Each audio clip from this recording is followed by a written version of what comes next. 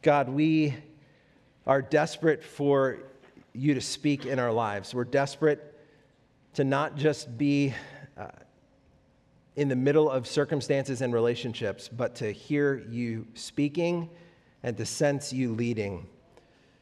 So we look to you this morning in Ruth chapter 2, and we want to see how your faithful hand works itself out in our lives, even when your hand is mysterious, even when the things you're doing in our lives don't necessarily make sense to us.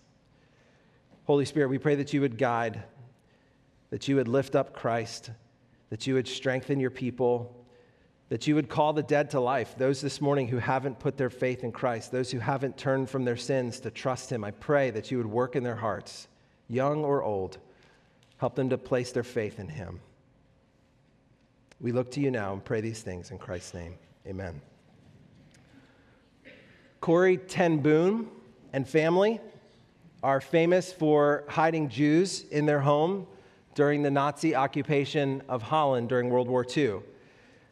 And a conversation that Corrie had with her father when she was a little girl stuck with her the rest of her life. Now, Corrie's amazing mom, who was ill herself chronically, had just taken food to a family who had lost a young baby. And Corrie went with her mom, and the image of that little child was lodged in her head, and she couldn't get rid of it. And so that night, as her dad tucked her in, as he did every night, she pled with him, "Daddy, don't die." And Casper ten Boom's response to his daughter, is worth remembering. He said, "Corrie, when you and I go to Amsterdam on the train, when do I give you the train ticket?" And Corrie sniffed, and then she replied, "Why, it's just before we get on the train." "Exactly," her father replied. And our wise Father in heaven knows when we're going to need things. Don't run ahead of him, Corrie. When the time comes for some of us will have to die, you will look into your heart and find the strength you need for the moment.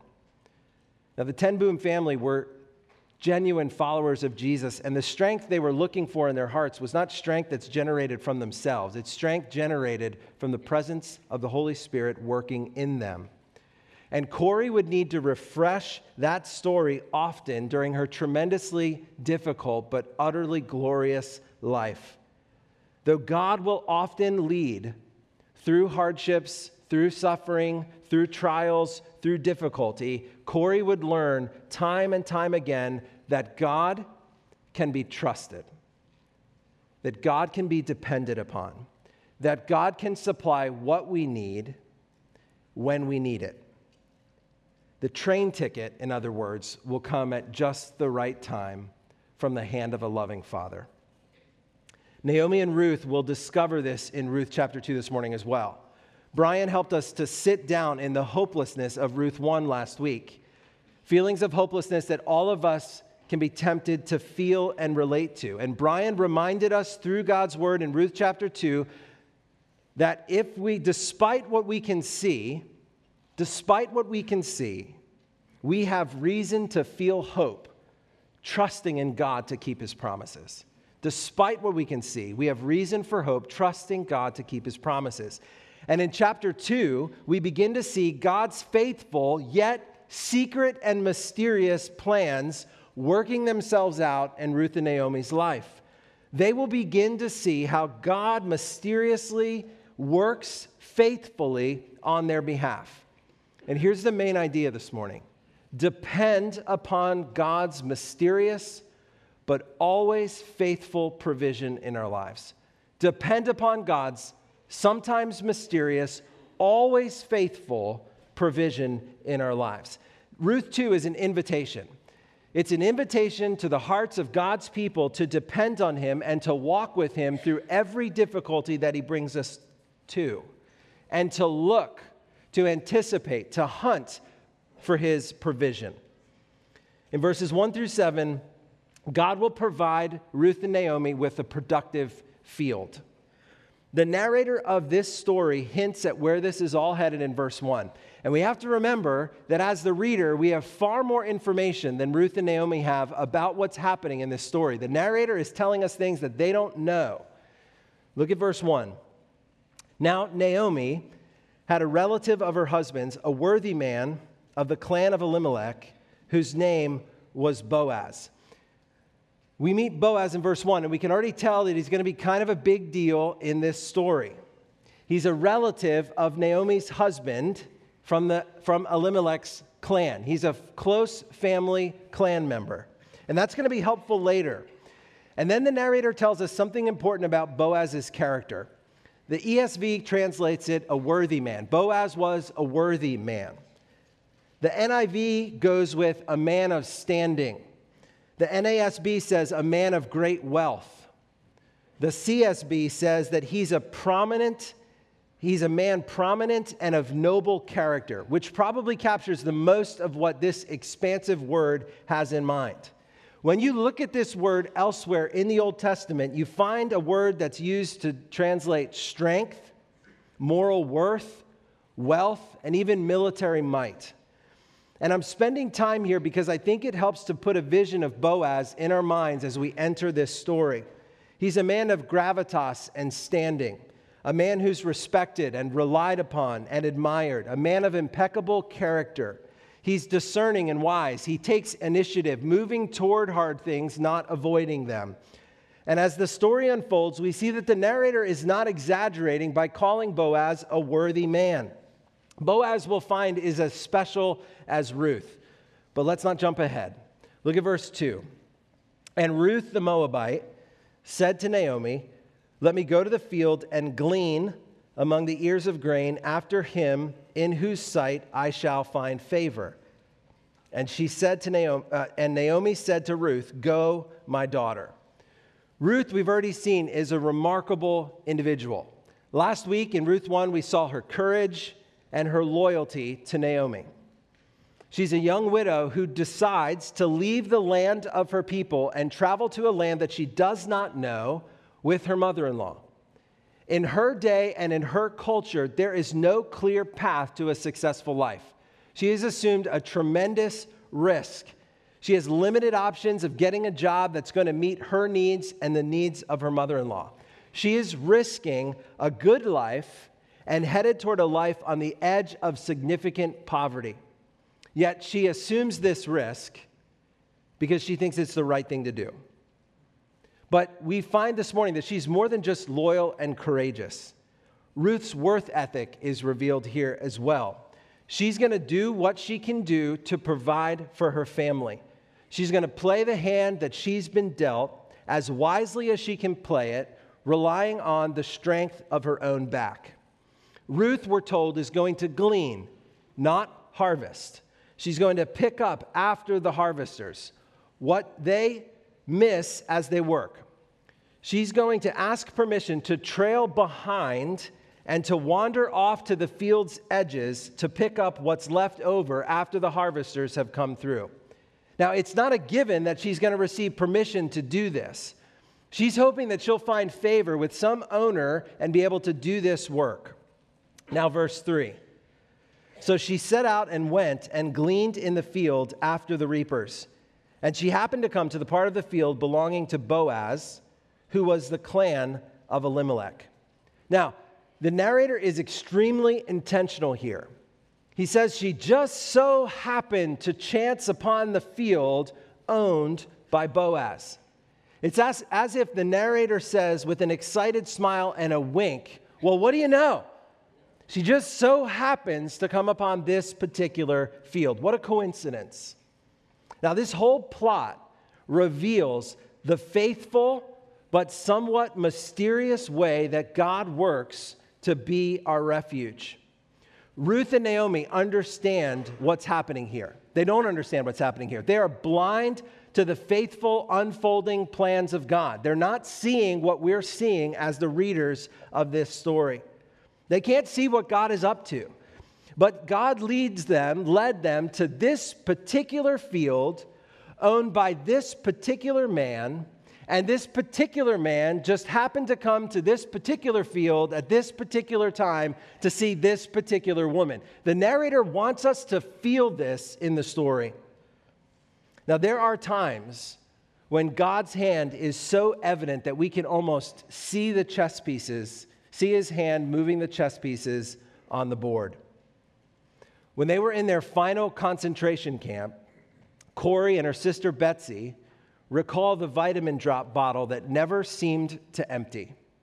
She gave out vitamin drop after vitamin drop after vitamin drop to person after person after person, and it never seemed to empty. And that miracle continued until the moment a fellow prisoner arrived with a pocket full of chewable vitamins. And at that moment, there was no more drops in the vitamin bottle. Betsy also recounts smuggling a Bible into the camp.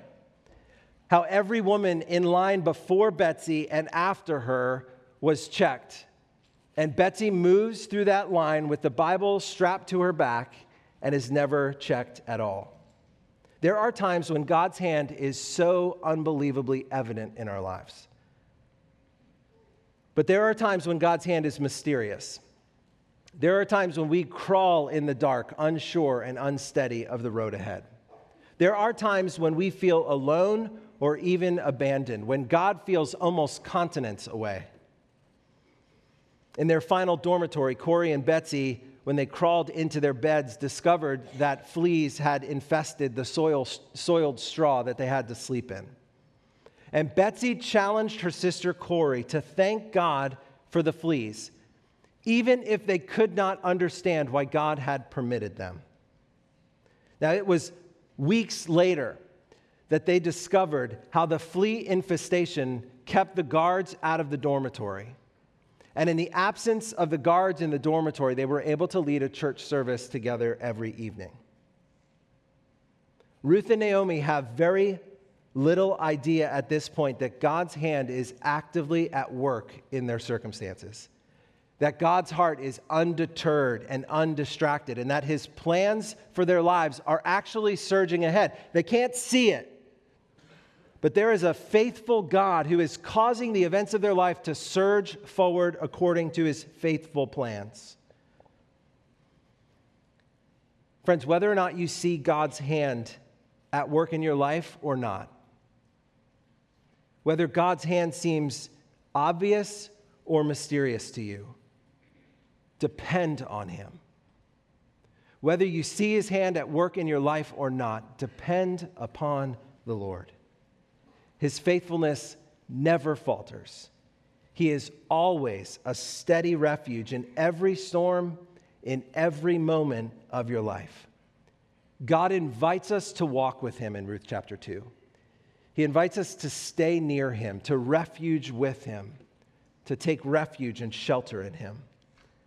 Psalm 91 says, "He who walks in the shelter of the Most High will abide in the shadow of the Almighty. I will say to the Lord, my refuge and my fortress, my God in whom I trust." Now look at verse 4 and 5. "And behold, Boaz came from Bethlehem, and he said to the reapers, 'The Lord be with you.' And they answered, 'The Lord bless you.' And then Boaz said to his young man who was in charge of the reapers, 'Whose young woman is this?'" Now notice that Boaz's character is already on display. He gives this godly greeting to his workers. First, he comes to check on his field. He gives a godly greeting to his workers, and they respond with a godly greeting back.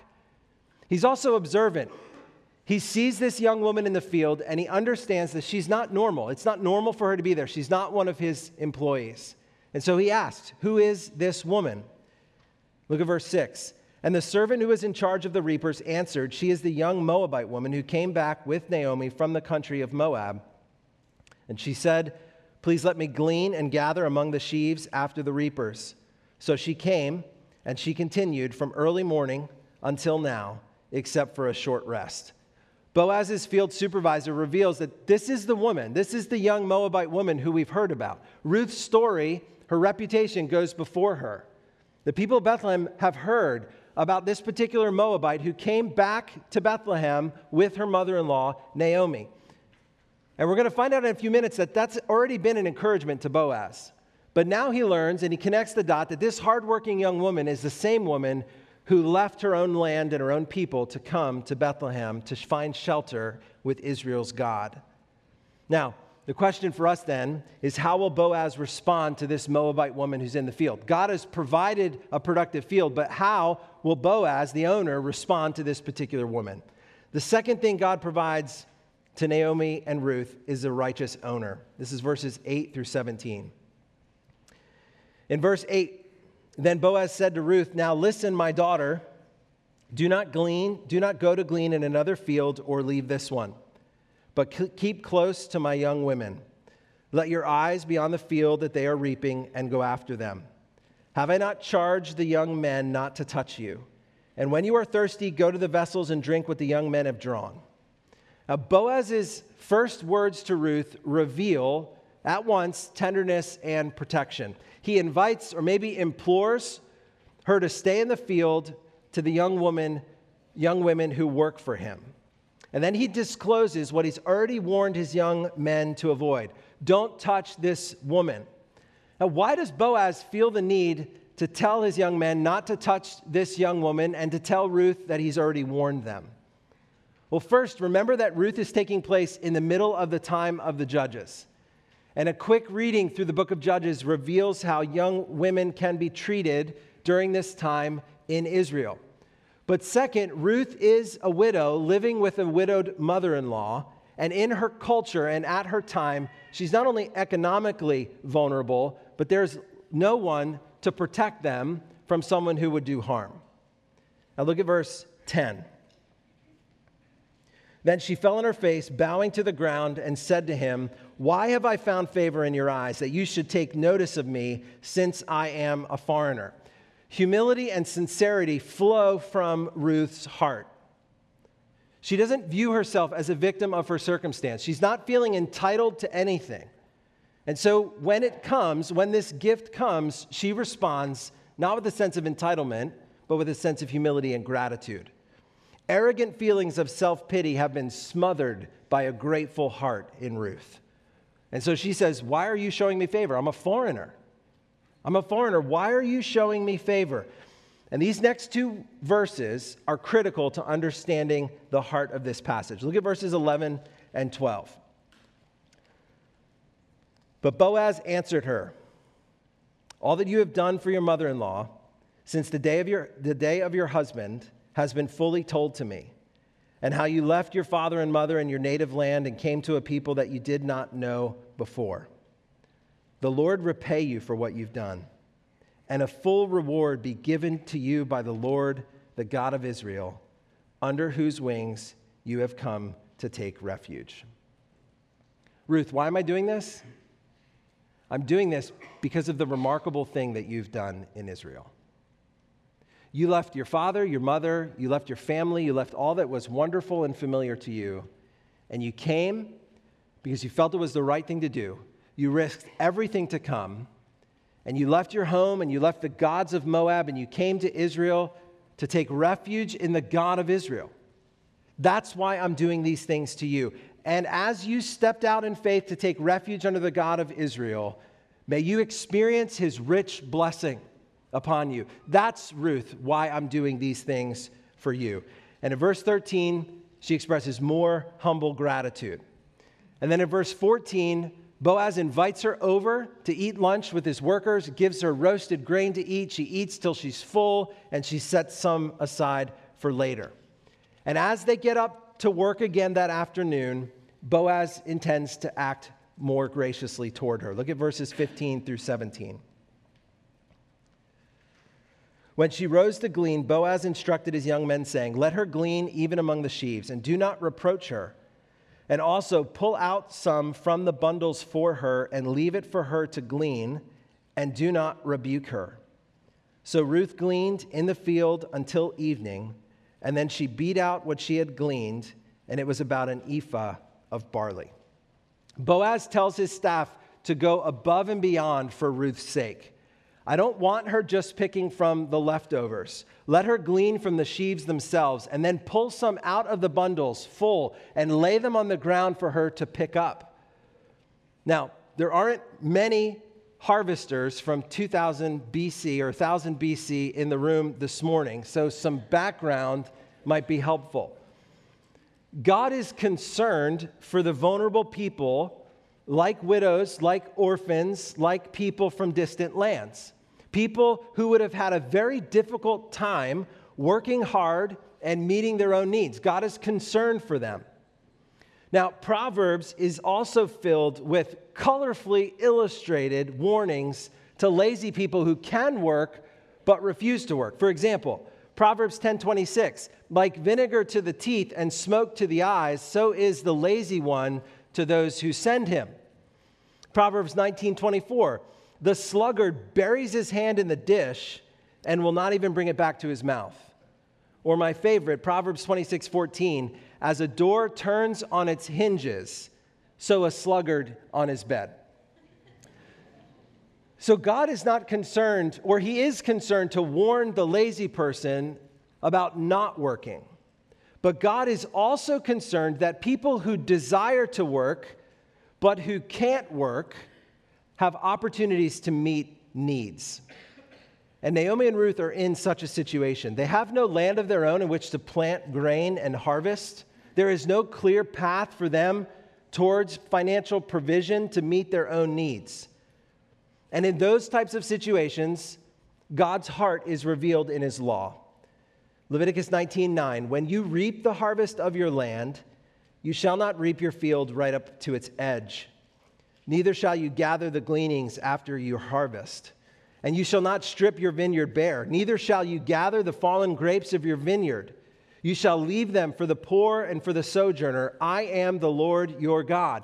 God wants his people to plan ahead to make provisions for people who experience legitimate need. To plan ahead so that people can meet their own needs to the degree that they're able. So, my people, plan on reaping your harvest of your fields all the way to the edges. Don't plan on reaping all the way to the edges. Leave the edges for those who need it. And if you drop some grapes while you're harvesting your vineyard, leave them there for people to pick up and use. God considers this kind of intentional kindness just and righteous. Juan David pointed out in preaching meeting this week that it's interesting that God leaves room for generosity. He doesn't specify how much edge is needed in your field. He leaves room for people to be generous with what they're allowing for others. And we see this generosity in Boaz. He goes beyond the law. He ensures that Ruth has plenty and that Ruth doesn't have to work hard to get it. And in this way, Boaz is answering his own prayer. Boaz is praying that Ruth would experience the refuge of God, and then Boaz is turning to act as a source of refuge.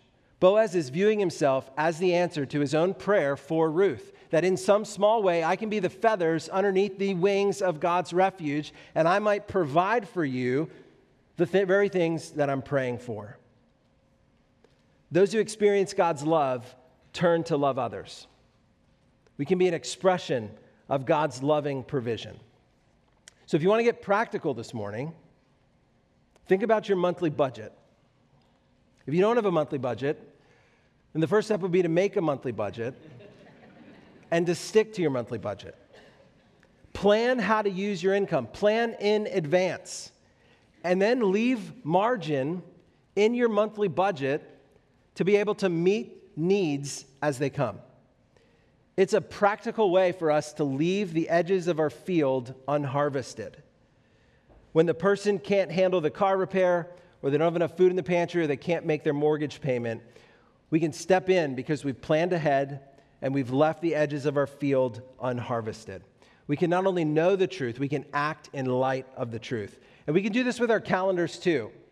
We can set aside margin in our calendar so when we get the phone call, we can take it.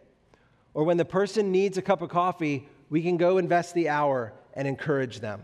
There are practical ways that we can plan ahead so that we can meet the needs of the people around us and to let them know why.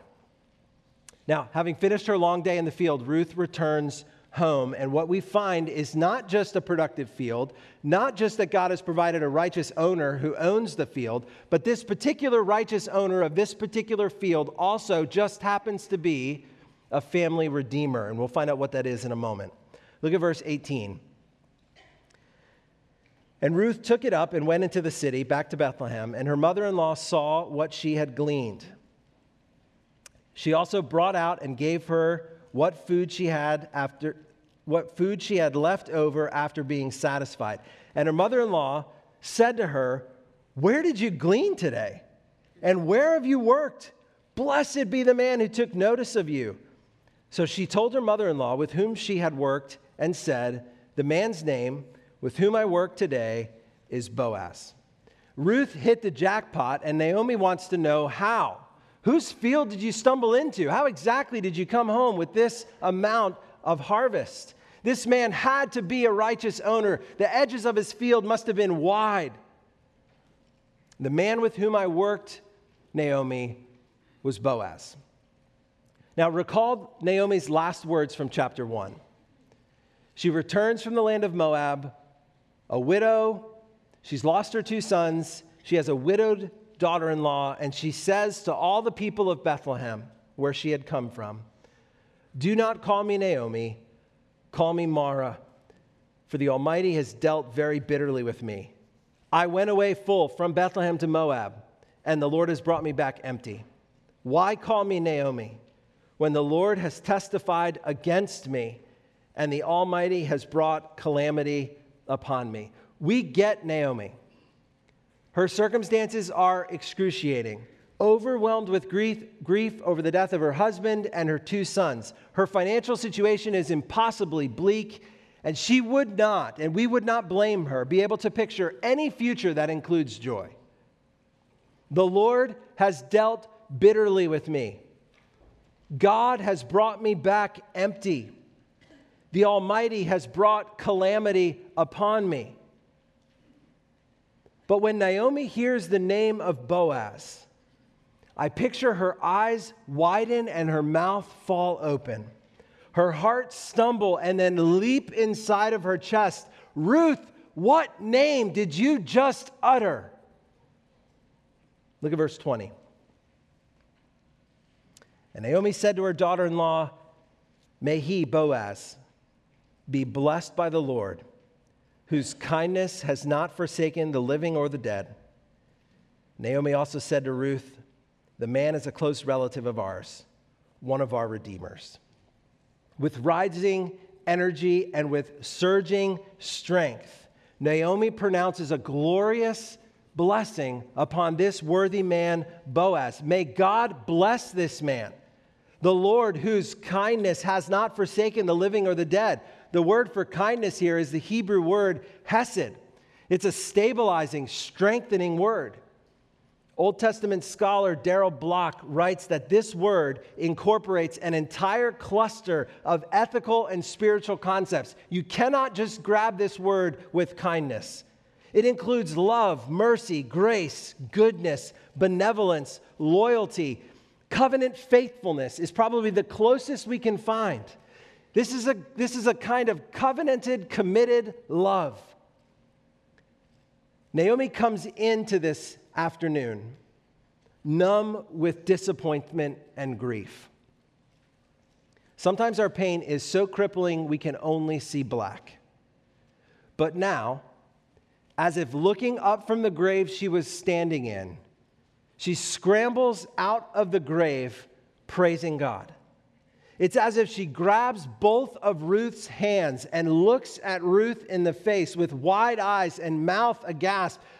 Could it be that God is again our Redeemer?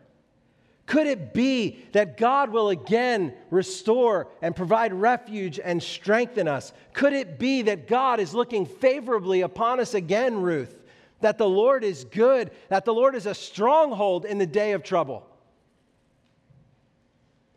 Now, the reality for the narrator and for all the readers is that we see that God has been faithful this whole time. But Naomi can't see that. Ruth is just beginning to see that. Naomi's heart is beginning to soften to the Lord. But what does she mean that Boaz is a family redeemer? God's heart, again, is reflected in God's law. In other words, what we see in God's law is what God values and what God loves. And instructions for the family or the kinsman redeemer describe how relatives can care for their extended family. And here are 5 things we see in the law that a kinsman or a family redeemer, Boaz, and others like him could do for a family member. They can purchase back land that's been sold outside the family. They can purchase back a family member who's been sold into slavery. They can track down and execute the murderer of a family member. They can receive restitution money on behalf of a dead family member, and they can ensure justice on behalf of a dead family member. These are things that a family redeemer, a kinsman redeemer can do in the life of their extended family clan. And these are probably the types of responsibilities and duties that Naomi is beginning to hope, that maybe, just maybe, God will provide through Boaz for some of these things. That Boaz would be used by God to bring stability and security and provision back into Naomi's life and back into Ruth's life. And this is why her heart is beginning to hope again. She's beginning to see God's hand at work. And we've been seeing it. We've been seeing God's hand at work as Ruth happens to glean in a particular field of a particular righteous man. And as that particular man shows up to check on that particular field, he sees a particular woman gleaning in that particular field. And it just so happens that this particular man was not just righteous and not just willing to be helpful to Ruth and Naomi, but by God's hand of provision and refuge, this man is also a close kinsman redeemer. God's hand, God's provision is sometimes mysterious, but it is always faithful. Now, here's what the reader is meant to conclude. There are a lot of just so happens in our lives. There's a lot of mystery in God's provision. And God's provision is sometimes mysterious. It is always faithful. Depend upon him. Look at verses 21 to 23. And Ruth the Moabite said to Naomi, besides, he said to me, you shall keep close by my young men until they have finished all my harvest. And Naomi said to Ruth, her daughter-in-law, it is good, my daughter, that you go out with his young women, lest in another field you be assaulted. So she kept close to the young women of Boaz, gleaning until the end of the barley and wheat harvest, and she lived with her mother-in-law, Naomi. And that's how chapter 2 ends.